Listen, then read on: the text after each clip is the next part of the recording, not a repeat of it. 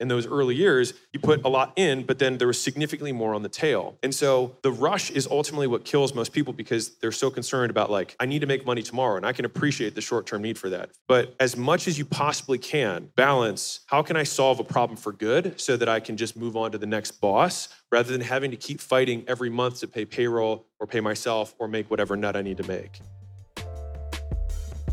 Welcome to The Game, where we talk about how to get more customers, how to make more per customer, and how to keep them longer, and the many failures and lessons we have learned along the way. I hope you enjoy and subscribe. All right, everybody, we're here at Arcadia with Alex Hormozy, the legend himself. Thanks for coming, bro. Yeah. Damn. See, you didn't think this was your crowd. No, I didn't. I really didn't. I was like, I didn't know if anyone even knew who I was. Yeah. Well, because the bottom line is, as much as we set our sights on our own personal transformation, our own growth, we also care about earning money, making money for our family, doing good things with that energy that we collect. We were just talking about the Tesla battery. We want to keep that battery full, the battery of our bank accounts full, find a way that we can actually affect the world in a positive way and support our own community, our own family in the best way possible. So everybody gives a shit about it. A lot of people pretend they don't give a shit about it, but they're lying. And so many people I've found in the spiritual community, they'll be like, no, I don't care about money. Money's the root of all evil, blah, blah, blah. And then you have a little business deal that you put in front of them, and they get greedy as hell. And you're like, whoa, where'd that come from? You know, so the bottom line is that we all do care. Even if we care so that our desire is to share that money, we care. And if we don't care, that means we don't trust ourselves to do good things with the money we make. I agree with all of that. It's funny. That red flag that you mentioned is like almost a like decision algorithm that I go off of, which is if someone says, I value X over money in any business deal, for me, that's always this person I need to watch out for because they're being dishonest. Mm-hmm. It's been true every time, not just like, sometimes that it's every time it's been true. Just as a side note for you guys. So if someone's like, I just value this relationship over. If we both make money, we'll want to keep this relationship. Right. So like, just tell me what you want and I'll tell you what I want money-wise. And if it makes sense, then we'll both be super happy. And I'm getting like right into tactics on this, but let's go. Making deals as though I'm always dealing with a stranger has always been the best frame is because now we do deals for a living now for the most part. And then everything above the deal is gravy. So rather than trying to factor in the intangibles, I just don't factor them in and say, so if I could employ my mother and I would still do the same deal, which is like, I would do this for somebody of your experience because that way all my downside is covered. Because this is the deal I would give somebody who's not my mother, who I don't X, Y, and Z and benefit in other ways from. And so that way it's like, I think that's how you unlock plus deals, where it's like, the very worst case is that this is the same deal I'd give a stranger. Everything else is just bonus. And so that's helped me a lot. And even setting that frame at the onset, which is, I only do deals with strangers in terms of how we do deals. Because if it makes sense for you and our relationship didn't exist, then it will make sense if our relationship does exist. Yeah. But if the converse isn't true, then it won't work. I've seen so many different partnerships develop amongst friends. And there's an inequitable value proposition based upon the friends. But they're friends, so they're like, we'll go 50-50 on this deal. But actually, they can't contribute 50% to the business. So it all sounds good, it feels good as you're kind of moving along. Oh, this is great, we're gonna do this together. But then one person with 50% of the business needs to do 90% of the work. Right. And then over time, that just doesn't work because you're gonna need to start selling more equity, and then there's gonna be more dilution, and then things get imbalanced. So the impulse is beautiful. It's a beautiful impulse. Share everything evenly. If I have a sandwich, you have half a sandwich. I believe in those type of things. But then there's business, and business has its own codes and its own rules that also have to be like acknowledged. There's probably a disadvantage for the spiritual community within the world of business that everyone kind of has to deal with. Because there's this, I would imagine, because I sit probably on the exact polar opposite side of the world from the spiritual community. So this is like the only time I've been in anything close to this. Seriously. I got in here and I was like, are we going to talk about like money at all? Or like any of that stuff? He's like, no, we like making money. I was like, awesome. All right. I feel like a little more comfortable. I was like, because I'm like the if you die, nothing happens and everything's meaningless person. I was like, I don't know if that's going to vibe with this community. I was like, actually like kind of, I was like, I hope because when you guys welcome me, which I really appreciate, that meant a lot because I was like, I'm surprised by that because I felt like most of this room would be like, I disagree with all of those things. And so, and that's also one of the things that myself and Joe Rogan and a lot of different people stand actually as a disruptive force, saying like, no, all the spiritual stuff, all the beliefs, and we're gonna fucking kill it in the gym. Yeah. And we're gonna be savages in the bedroom. And we're gonna also make as much money as we can because we trust ourselves to do good shit with that money. Yeah. So it's like trying to embody this different model of like, you don't have to be one or the other. Yeah. You can actually be all of it. I love that. Yeah. Cool. So, how do we do it? Making money. Yeah. One of the things I was kind of getting into with the part you were talking earlier about everything is equal, and that perspective is people equate their equity value with their human value. And I think that's where the big misunderstanding, especially people who are getting into business together, it's like, why aren't we equal? Like, we're both even people. It's like, but we won't be necessarily even contributors in the economics of the business. Like, I have 100,000 followers, and that's going to be the initial demand for this entire business. And right now, your skill set is something that I can hire for at a value of 70,000 a year. And so if I can replace you for 70,000 a year, it's basically like, instead of me taking a loan for myself or someone else for whatever, $7,000 or $6,000 a month, I'm giving you this slice. And so $6,000 a month is only worth this percentage of equity relative to the value of the company. And so I think translating that, especially at the onset, because I don't know where everyone, actually, this would be really helpful for me. So, okay, I don't know how, I'll just do this the way I would do it, and you guys can be uncomfortable if you want to. So if you don't have a business but would like to start a business, could you raise your hand for me? Okay, cool, that is helpful. If you are between like that, so you've made your first dollar and like 100,000 a year, could you raise your hand for me? Okay, if you're between 100 and 250, okay, if you're between 250 and a million plus, okay, this helps me a ton in terms of like what to be talking about. All right, so we were just talking about, there's my ADD. Equity, thank you. Whenever you start a business, you always incur debt. And so the question is, what type of debt are you going to incur? And so you can incur financial debt, which is one that people can understand. You can incur management debt because you hire people that are underskilled for whatever the opportunity is. You can incur technical debt because you don't have the infrastructure to build the business off of. And so you want to take on the debt that is easiest to repay as fast as possible. And so when you think about that from the onset, it's not like, we're gonna do this thing debt-free. You're always going to incur debt. And so when you think about that, you have way more levers to play with in terms of how you wanna build this structure for whatever you're ultimately trying to achieve. Now, if your goals are to make 100,000 a year or 500,000 a year or $1 million a year, you can pretty much do all of that owning 100% of the equity and just developing skills. Like, I don't really think you need much more than that to do it. And sub $1 million, everything comes down to sub $1 million. Everything comes down to marketing and sales. Is that you have to let people know about your stuff and you have to be able to convince them to give you money in exchange for it. Unfortunately, for what I'm about to say, product matters significantly less at that level because you honestly aren't making enough of a dent for the word of mouth to really catch up, given how big the world is. And I'm saying that from a very realist perspective. If you just know how to market and sell, you could pretty much scam people for $1 million a year for the rest of your life. I'm being very honest with you. And that's why there's a lot of bad advice that I think is out there from people who make around that, because that's true for them. And so they're like, that's all you need. And it's true, but I would imagine that this community doesn't want to be that way. And so on the longest time horizon, the only thing that matters is product, which is how good is the thing that you're ultimately given in exchange for money? And do people feel like they're always on the better end of the deal? And I've gone like 180 degrees from when I first started in business until today, where in the beginning, everything I cared about was sales And then I learned that you could like do sales one-to-many with marketing. And I was like, this is like sales on steroids. This is so much better. And I got really good at that.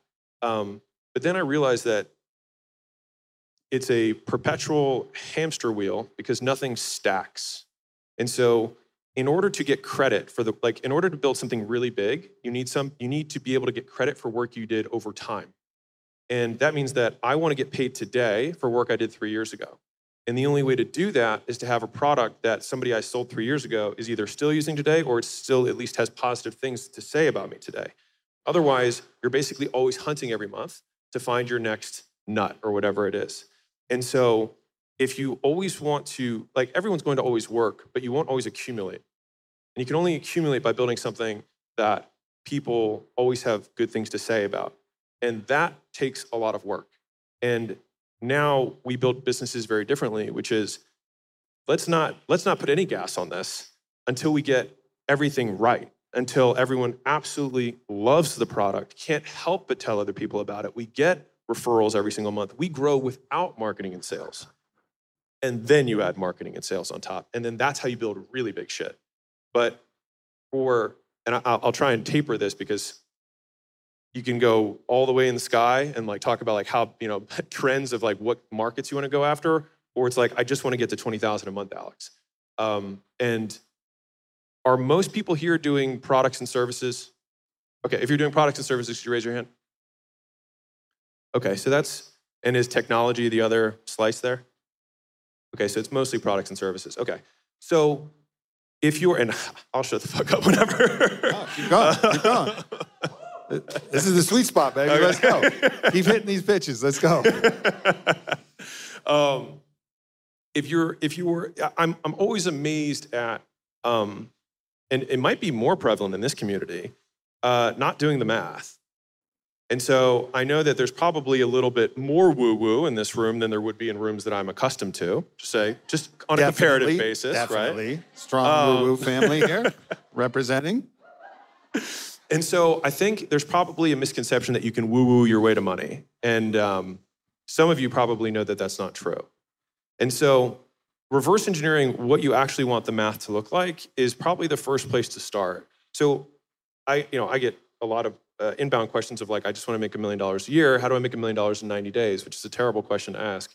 But if you just look at number of units you need to sell, and I break things down into days and weeks, because that's a lot easier for me to comprehend. And so it's like, okay, $1 million a year is $20,000 a week. Okay, so divided by 7, so $3,000 a day. Okay, well, how do I do $3,000 a day? We do investments based on like the world's simplest formula, which is just number of units sold multiplied by lifetime value.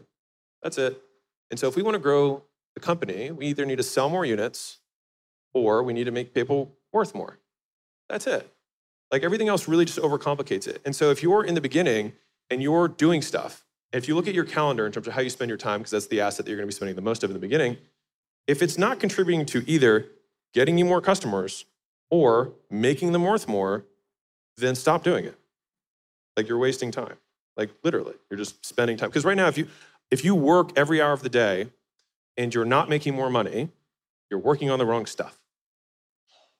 And that's like at the most basic level. And if you can accept that, then it's like, great, then now I have room to improve. Because if you're not making any money, that means you can probably eliminate 90% of the shit you're doing. And nothing's gonna matter because you're already not making any money.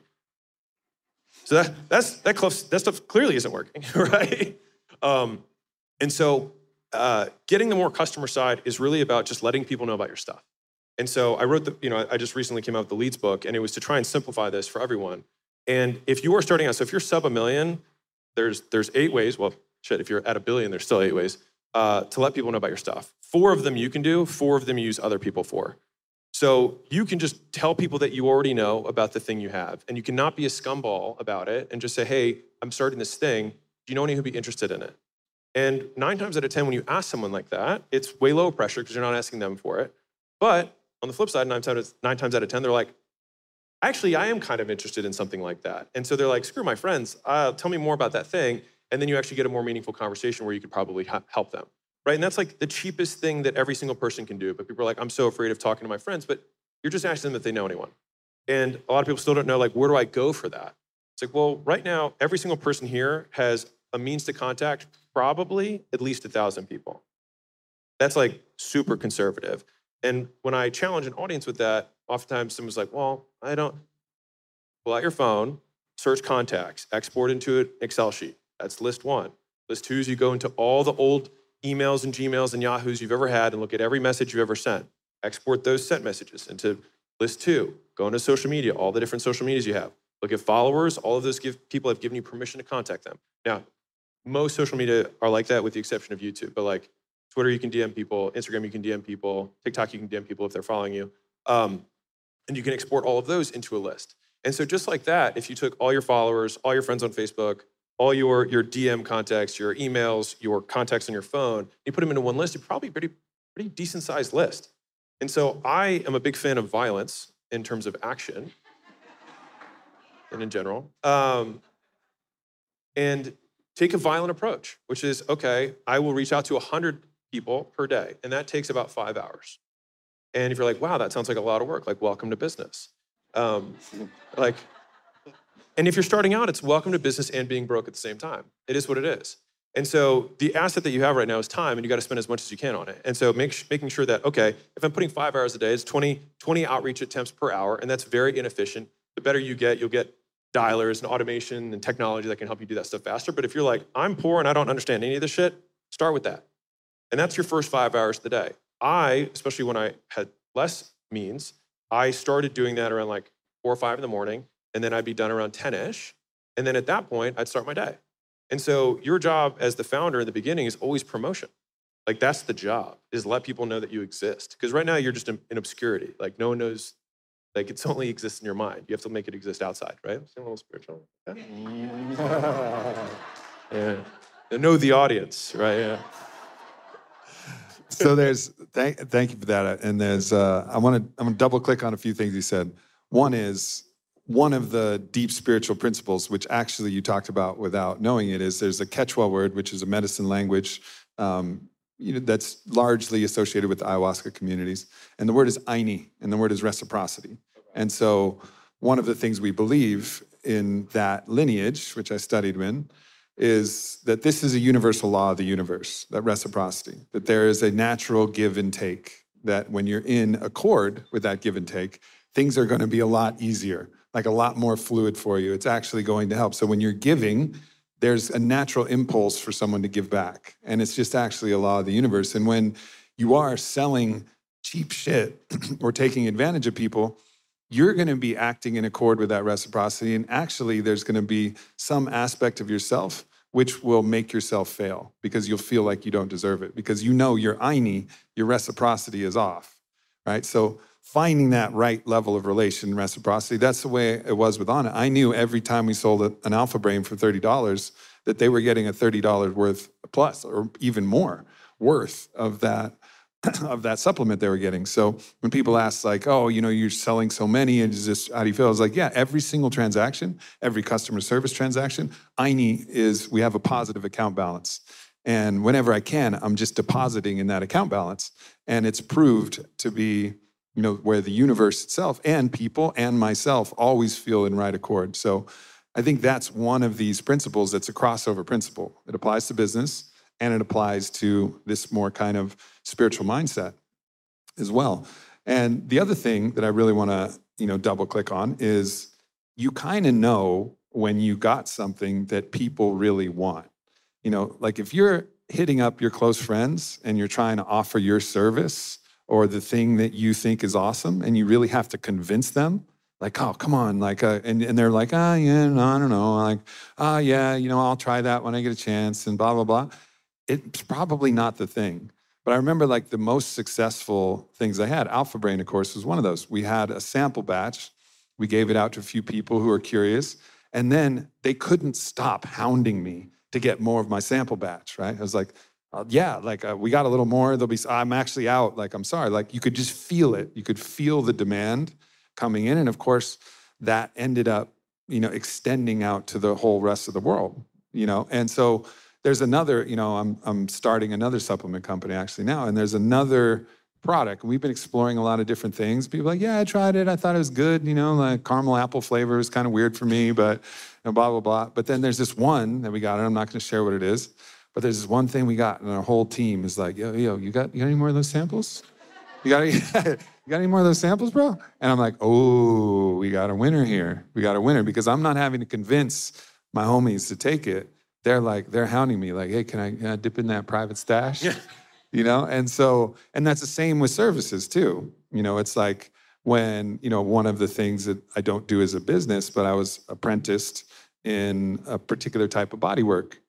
I don't have to hound my friends if I want to offer them some body work. They're like, fuck yeah. When? Now? Sure. Like, well, don't you want to eat dinner? They're like, nah, fuck it. You know what I mean? So like when you have something good, it'll be reflected to you by your inner circle. And then when you feel that really like uphill, like it's uphill, like come do this healing, come do this thing, and it's like hard to get your friends to do it, it's probably going to translate to being hard to get the world to do it. And I will double click back on giving out free samples. You know what I mean? Like from a product's perspective, you're giving it out for free. And so fundamentally, you're incurring cost to give this thing to somebody. And in your mind, you're incurring this huge cost because there's also all the time of formulation and getting the right cap size and like all that stuff. And you're giving them out, and the person just receives it in 2 seconds, but they don't know that it took you 5 months to put that whole thing together. And so you feel like you need to love this, right? But I think that you do it kind of effortlessly, just from the 5 seconds of me just saying this, is that you're also giving without a lot of expectation. Mm-hmm. And the only expectation you have is that you tell me that it sucks. Like You serve me better by telling me it blows than by lying to me. And so this is also just like one of 8 ways of talking to let people know about your stuff, is letting friends know. I just start there because it's the cheapest and easiest. But with services, you can do the same thing. But the nice thing with services is that you can change it kind of in real time based on feedback. And so asking someone if you can do something for them, you can change what you're asking to do for them until they're like, yeah, I would love that. Can you take care of that for me? And then all of a sudden you can see the interest, their eyes light up, they engage with you. And you're like, okay, maybe this is right. But the whole time though, and maybe this community will love this aspect, is that if you give without reciprocity, give without expectation, then anything you get back is just bonus. If you're giving in order to, then you will always be let down. And that's just hard to take, but it's just reality. And so I think the more you can do that, I mean, the reason I built my brand in this way was just on the thesis that if I gave more stuff that was better than everyone else, in my mind, I'm sure there are many people who do better things, for free, that eventually there's no monetization master plan. It's just eventually an opportunity would come up that would make sense. And so, and it has worked out that way. But the amount of people that ask me to do X, Y, and Z for a quick whatever money dollar is a lot, and it continues to increase. But it's because they can see that there's this goodwill deposit in an audience, and it's just that the audience size just starts really small and it grows. And when I was starting out, one of the easiest frames of mind that helped me get through kind of like the second way of letting people know is letting people know publicly when you post stuff on social media for free. Is that when I would see I would click and see the little views, and it'd be like 17 views. I actually imagined a room like this. So I was like, well, if I would get in front of a room of 17 people or 22 people and they wanted to hear something that I had, I was like, that would feel fine. I'd be like, oh, cool. It's like a class presentation. And so just framing it that way is like in the real world, rather than like looking at Instagram and social media metrics and comparing those metrics to Mr. Beast, but just comparing it to the real world, I was like, oh, this is actually making an impact. And so that actually got me through a lot of the early, because what a lot of people don't know is like my podcast, I was telling you at the beginning of the story earlier, I made podcasts I'm now on my 6th, as of July, I think my 6th year of making podcasts. For the first 4.5 years, I averaged 2,000 to 3,000 downloads a month. And that's okay. There's nothing wrong with that. But it stayed there for the entire time. But for me, I was like, I'm giving a keynote every month. All right, that's not bad. 3 times a week, I do that in total, and all of those together is a keynote every month. And I was like, that's not bad. So if I had to talk for a full day, because that's pretty much what a month of podcast was, I was like, for a keynote, that's a worthy trade. And so I think if you can reframe it that way, it can get you through the early rise.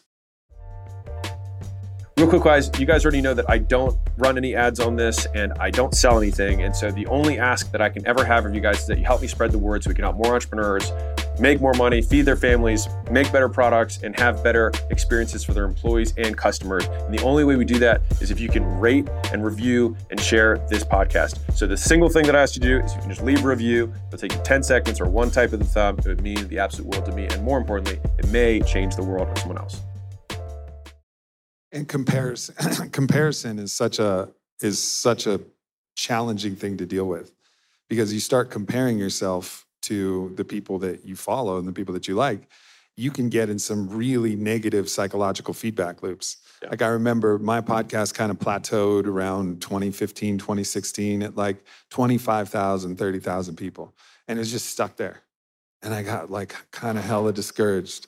And then somebody goes, "Hey, when was the last time you went to a basketball game, man?" I was like, "Oh yeah, I went to a Lakers game, a little while ago." It's like, "How many people were sitting there?" I was like, I don't know, 20,000. They're like, yeah, your podcast is reaching more than that. And I was like, imagining that stadium. I was like, oh shit, you're right. Why am I being disappointed? It was because I was looking at Rogan's numbers. I was looking at Tim Ferriss's numbers. And these are my homies, So I was like, well, these are my friends and they're fucking killing it and I'm stuck. But that perspective shifted everything. And it like reinvigorated my love for the podcast. And it's important to, yes, look out at the field and be aspirational about it. But comparison is really the root of all difficulty. One thing I say is competition is sacred, comparison is profane. You know what I mean? Like compete, go out there, compete, set your sights on some of those people and be like, all right, like I think I got the goods. I'm coming for you in that loving, friendly, competitive way. Same way I'll come at it on the basketball court. I'm gonna come for you. I'm gonna come for your ankles. Like let's go. And then at the same time, but not getting lost in that comparison, which then demoralizes you and then puts you into a state of inaction. I actually really like this topic a lot, and I won't spend too much on it. But the nuance of comparison, I find really interesting because I find comparison to be an exceptional tool. It's the judgment of the comparison that hurts, right? So it's like I can say that Rogan is doing better than me, period, and that's objective. There's nothing wrong with that. He's doing better than me. He's got more listeners, all that stuff. It's where it's like he's doing better than me and therefore I suck. It's the second part I think that people get in trouble with. So like I love comparison from a measuring tool perspective, just not as a judgment tool. And I think that's been helpful for me because then I can like look at everyone's stuff and say, what is he doing better than me? Because one of my big rules in business is that if someone's making more money than me, they're better at the game of business in some way. And that has served me really well because a lot of people don't like I don't like what they do. It's like, okay, well, do they make more money than you? Yeah, but they're not, what are they doing better than you? Because they're making more money than you. And the nice thing in business is that it's a very objective game. Like you can see how someone's doing objectively. Like they're doing better. And so it means that they're doing something or they did something prior to that point better than you did. And I think dissecting that, like the reason that I'm on this stage right now is because Kylie Jenner was on the front of Forbes when she was 20. And when I was 27, I felt like really cool. Like I think I took home just under 20 million that year personally. And I was like, I'm good at business. And then she was a billionaire and she was a girl and she was 8 years younger than me. And I was like, what the fuck? And so now I did feel terrible. But I was like, she is doing something. She understands something that I don't understand. And at that point, it was brand. I didn't get it. I was super transactional with business, which was just like, I was all about like conversion rate optimization, how much, like what are our CPM, like cost per impression, how much are we spending, how much are we making, like what are our conversion rates across the whole process, like where can we do more upsell, all that kind of stuff. Like it was all quant. And when I saw her just like overnight become a billionaire, I questioned kind of like my fundamentals around business. And it was that, and then The Rock, and then Clooney, and then Conor McGregor, and Huda Beauty, all of these people starting these billion-dollar brands overnight that I was like, I don't understand brand. And so that's what actually launched me into doing this. It was only because of that. But I think if there had been a flip side of like, well, it's just because Kris Jenner's her mom and whatever to protect me, like my ego, then I don't think I'd be here. And so I think it is valuable to compare and be able to pull out like what they're doing better than you, and then just looked at that objectively. Like I'm not saying I want her brand, but I can see what she did and then emulate that in my way, or at least that's how I see it. And prove it. If you believe you're better, Go prove it. Yeah. You know, like that's the reality. So many times, you know, you'll get this and people do it with me all the time. You know, they'll be like, oh yeah, it must have been nice with daddy's money. My dad went insane when I was 30, like literally lost his mind, you know, like, and I started on it at 31. And there was not a dollar that came from my family or came from my parents. But my dad was a very successful commodities trader. He's written about in books and things like that. Yeah. People don't know the fucking story, but they want to say that I was successful because, oh, it must have been daddy's money. Must be nice. Yeah. Must be nice. And then you get all of these things where people try to discredit your success based upon their own things because they don't want to look hard at themselves and say, shit, maybe I could have done that too. Yeah. You know, maybe I could have raised, I raised 100, it started as ultimately a 9-figure business. It started with, I scraped together $110,000 from one, my best friend, Bodie, and another, this investment banker who I'd done a lot of work with and working with other companies and making pitch decks for them and just helping them out. And neither one of them even looked at the business plan, but they loved me and they're like, yeah, bro. And like, are you into this? And I was like, yeah, I'm into this. And we never had a Series A. We never raised any other money. We just grew it from that amount of money to a 9-figure business. And that's just actually how it went. Now, I'm not going to discredit that my father implanted psychological ideas because he made his own money. He started with a $30,000 account, turned it into $40 million as a pioneer in futures trading. So he believed in himself and he gave me that belief. And that is a privilege that I had a model of somebody who said, son, like if you're good enough, you'll be able to make it. But that's what I got. And that's invaluable, granted. Yeah. But people will always try to discredit what you do because they don't want to look hard in the mirror and say, fuck, I could do that too. Like it's possible for me. I really like this a lot. No, I do. I really do. Because the must be nice perspective is actually one of my favorites. Because I feel like if you're playing like chess, right? They're like making a chess move at you, like must be nice, and they want to discredit whatever it is. But I've spent a lot of time trying to think about like what's the right answer. And at least for me, it's been, you're right.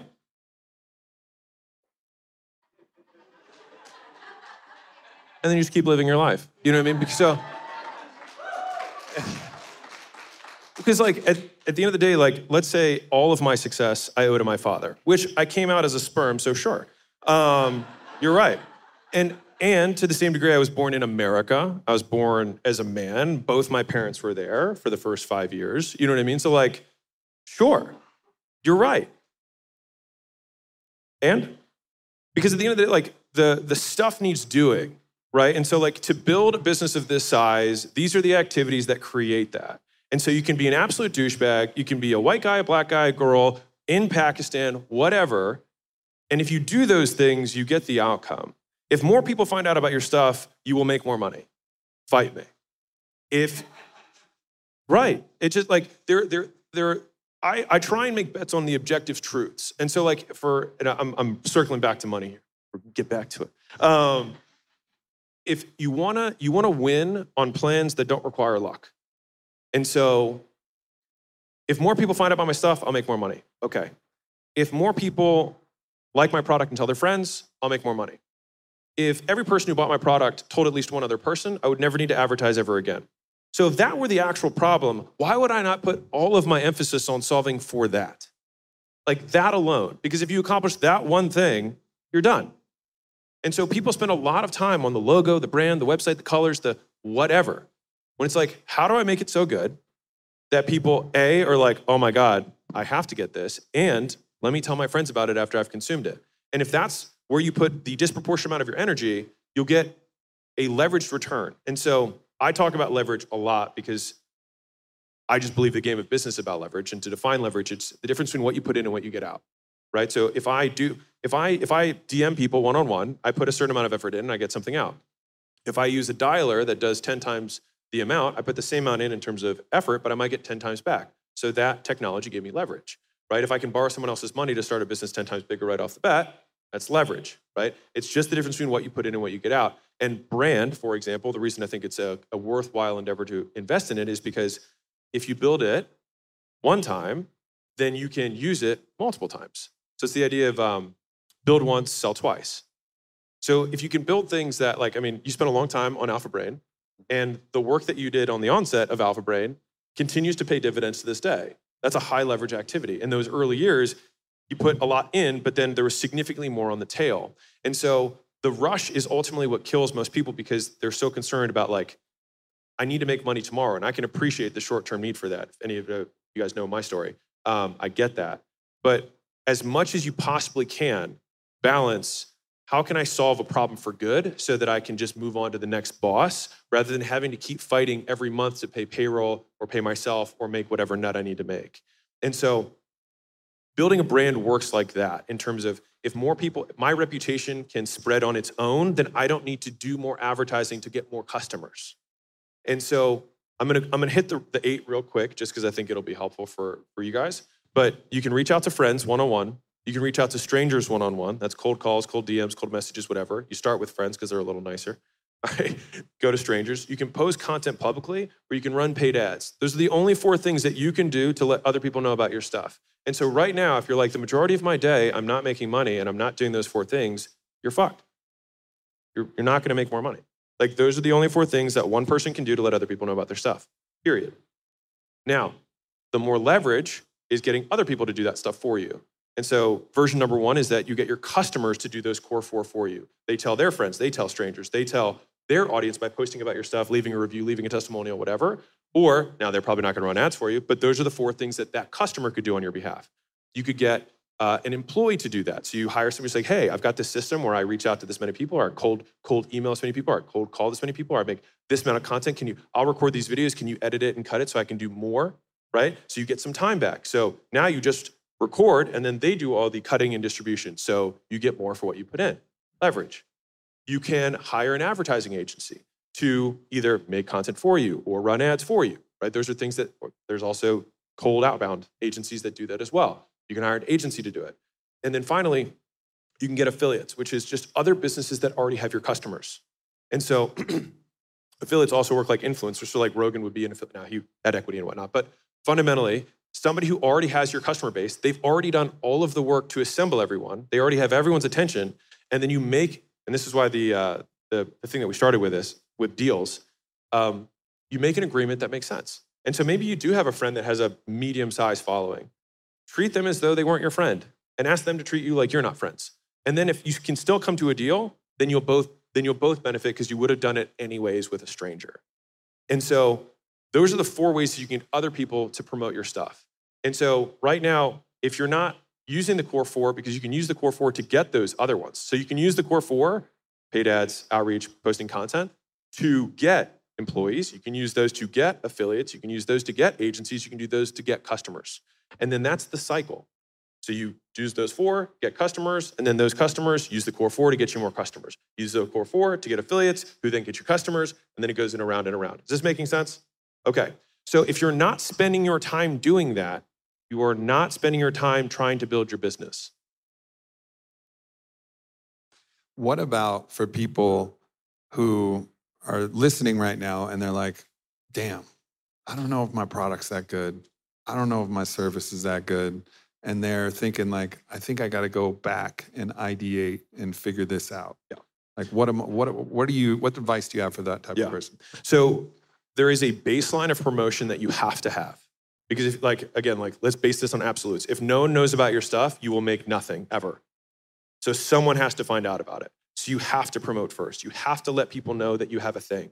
Now, scaling that promotion, you only want to do when you know the thing's good. But in the beginning, you will have to let people know and you have to accept the fact that it won't be as good.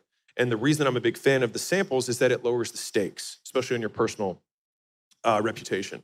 And so you're like, hey, I've got this new service that I'm trying out. Can I try it out? Like, can I give it to you? Can I gift this to you, please? Right? Now, if no one wants to take your free thing, that's great feedback. Like, this is probably not something they're going to pay for, right? But if people are willing to take the free thing, there's 3 ways you can make money from somebody you give away for free. Number 1 is that they become a paying customer. Awesome. They're like, hey, I've given this to so many people that I actually can't take the demand anymore, and so I have to put a paywall up because my time's limited. And people get that. Of course, well, I am willing to pay. Great. Version number 1. Version number 2 is they say, you know what, I can't financially whatever right now, but I think this is awesome. And you're like, great, can you leave me a review? And so then they leave you a testimonial, case study, whatever, so that you can then use that to get you another customer. The third way, I have in my book, but I forgot what it is, but it's in there. But basically, they can leave you a review, they can send you a referral, or actually, I think I just called 2 as 1. They can get you another customer as a referral. Yeah, so they leave a review, get you another customer, or they themselves become a customer for you. And all of those come from you just giving something for free. And so if you're like, okay, well, my shit sucks, fine. Give it to them for free, and then ask them for feedback. And so if you want to make a trade, it's like, listen, I'm not going to charge you. I just want honest feedback on how I can make it better. That's it. And if they like it, review. If they don't like it, personal review, not public review. And then you spin the wheel of iteration. And like, if I can drill this into everyone's mind, like, you're not going to get it right the first time.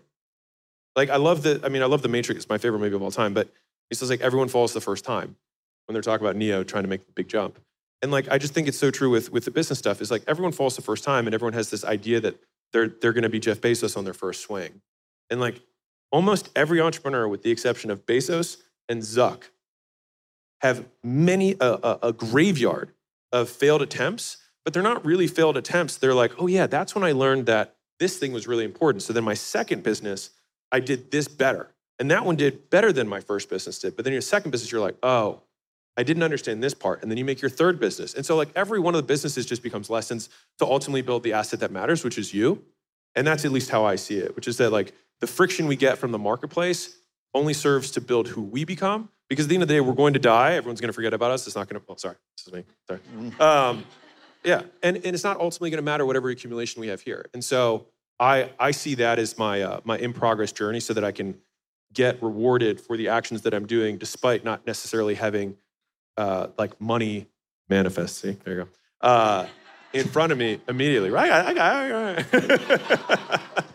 And that's at least the framework that I have with it. But if your shit sucks, give it to more people and ask them for feedback, and then just ask them what it would take to suck less, and eventually it'll be good.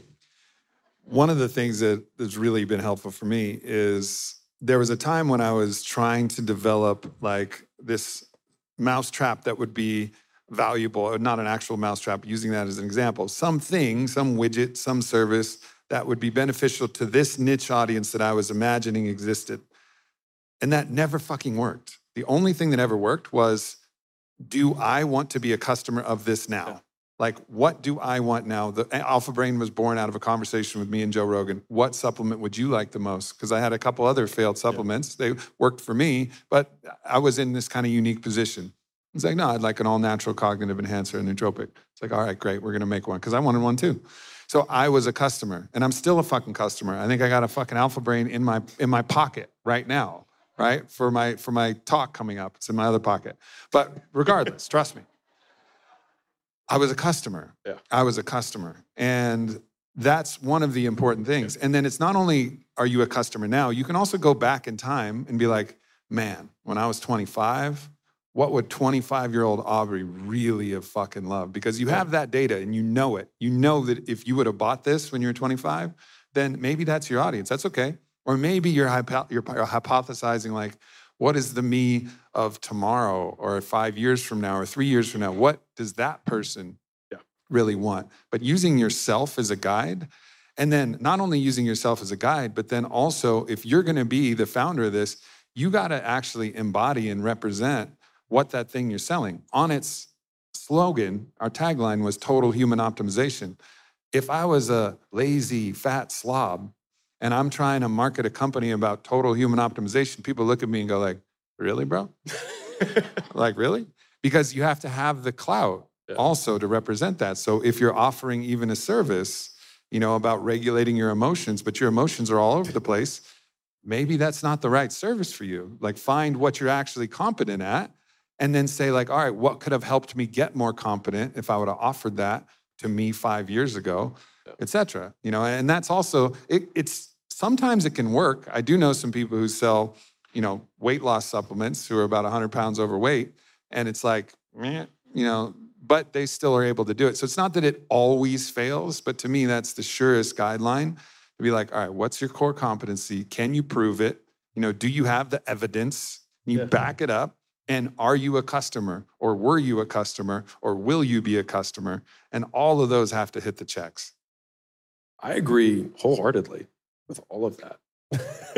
I would honestly make the same 3 points in a different way, just to add color or texture to it. So number one is Y Combinator. If you're familiar with them, they're like pretty big investors in Silicon Valley. And now one of their stipulations is that they want founders to have lived with the problem for 5 to 10 years.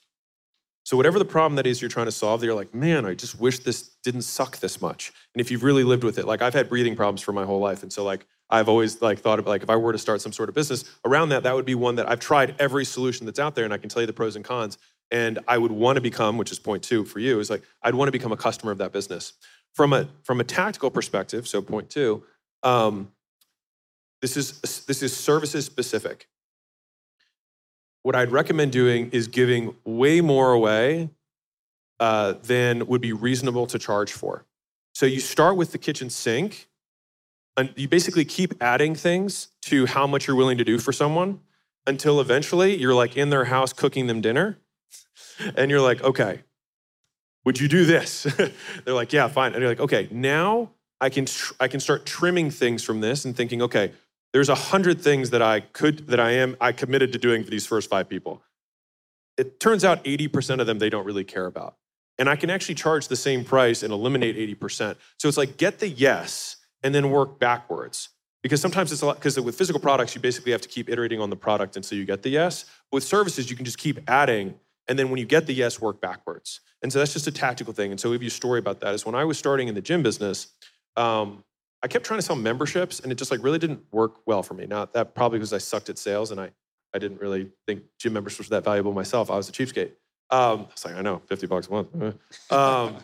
You and me, sister. But then I was like, well, what do they really want? I was like, well, they really want us to lose weight. They don't really care about the gym. They just want to lose weight. And so I was like, well, what would it actually take for somebody to lose weight? And I was like, what if I texted you every morning just to make sure that like you were on point? What if you could send me all your meals every day, and I would like make sure that they were matching?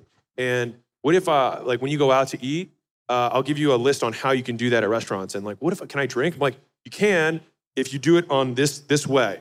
And what if and when you work out, do you want me there with you? Yeah, that'd be awesome. Okay, I'll do that. And then so I started adding all these things and supplements that you probably want to take along the way.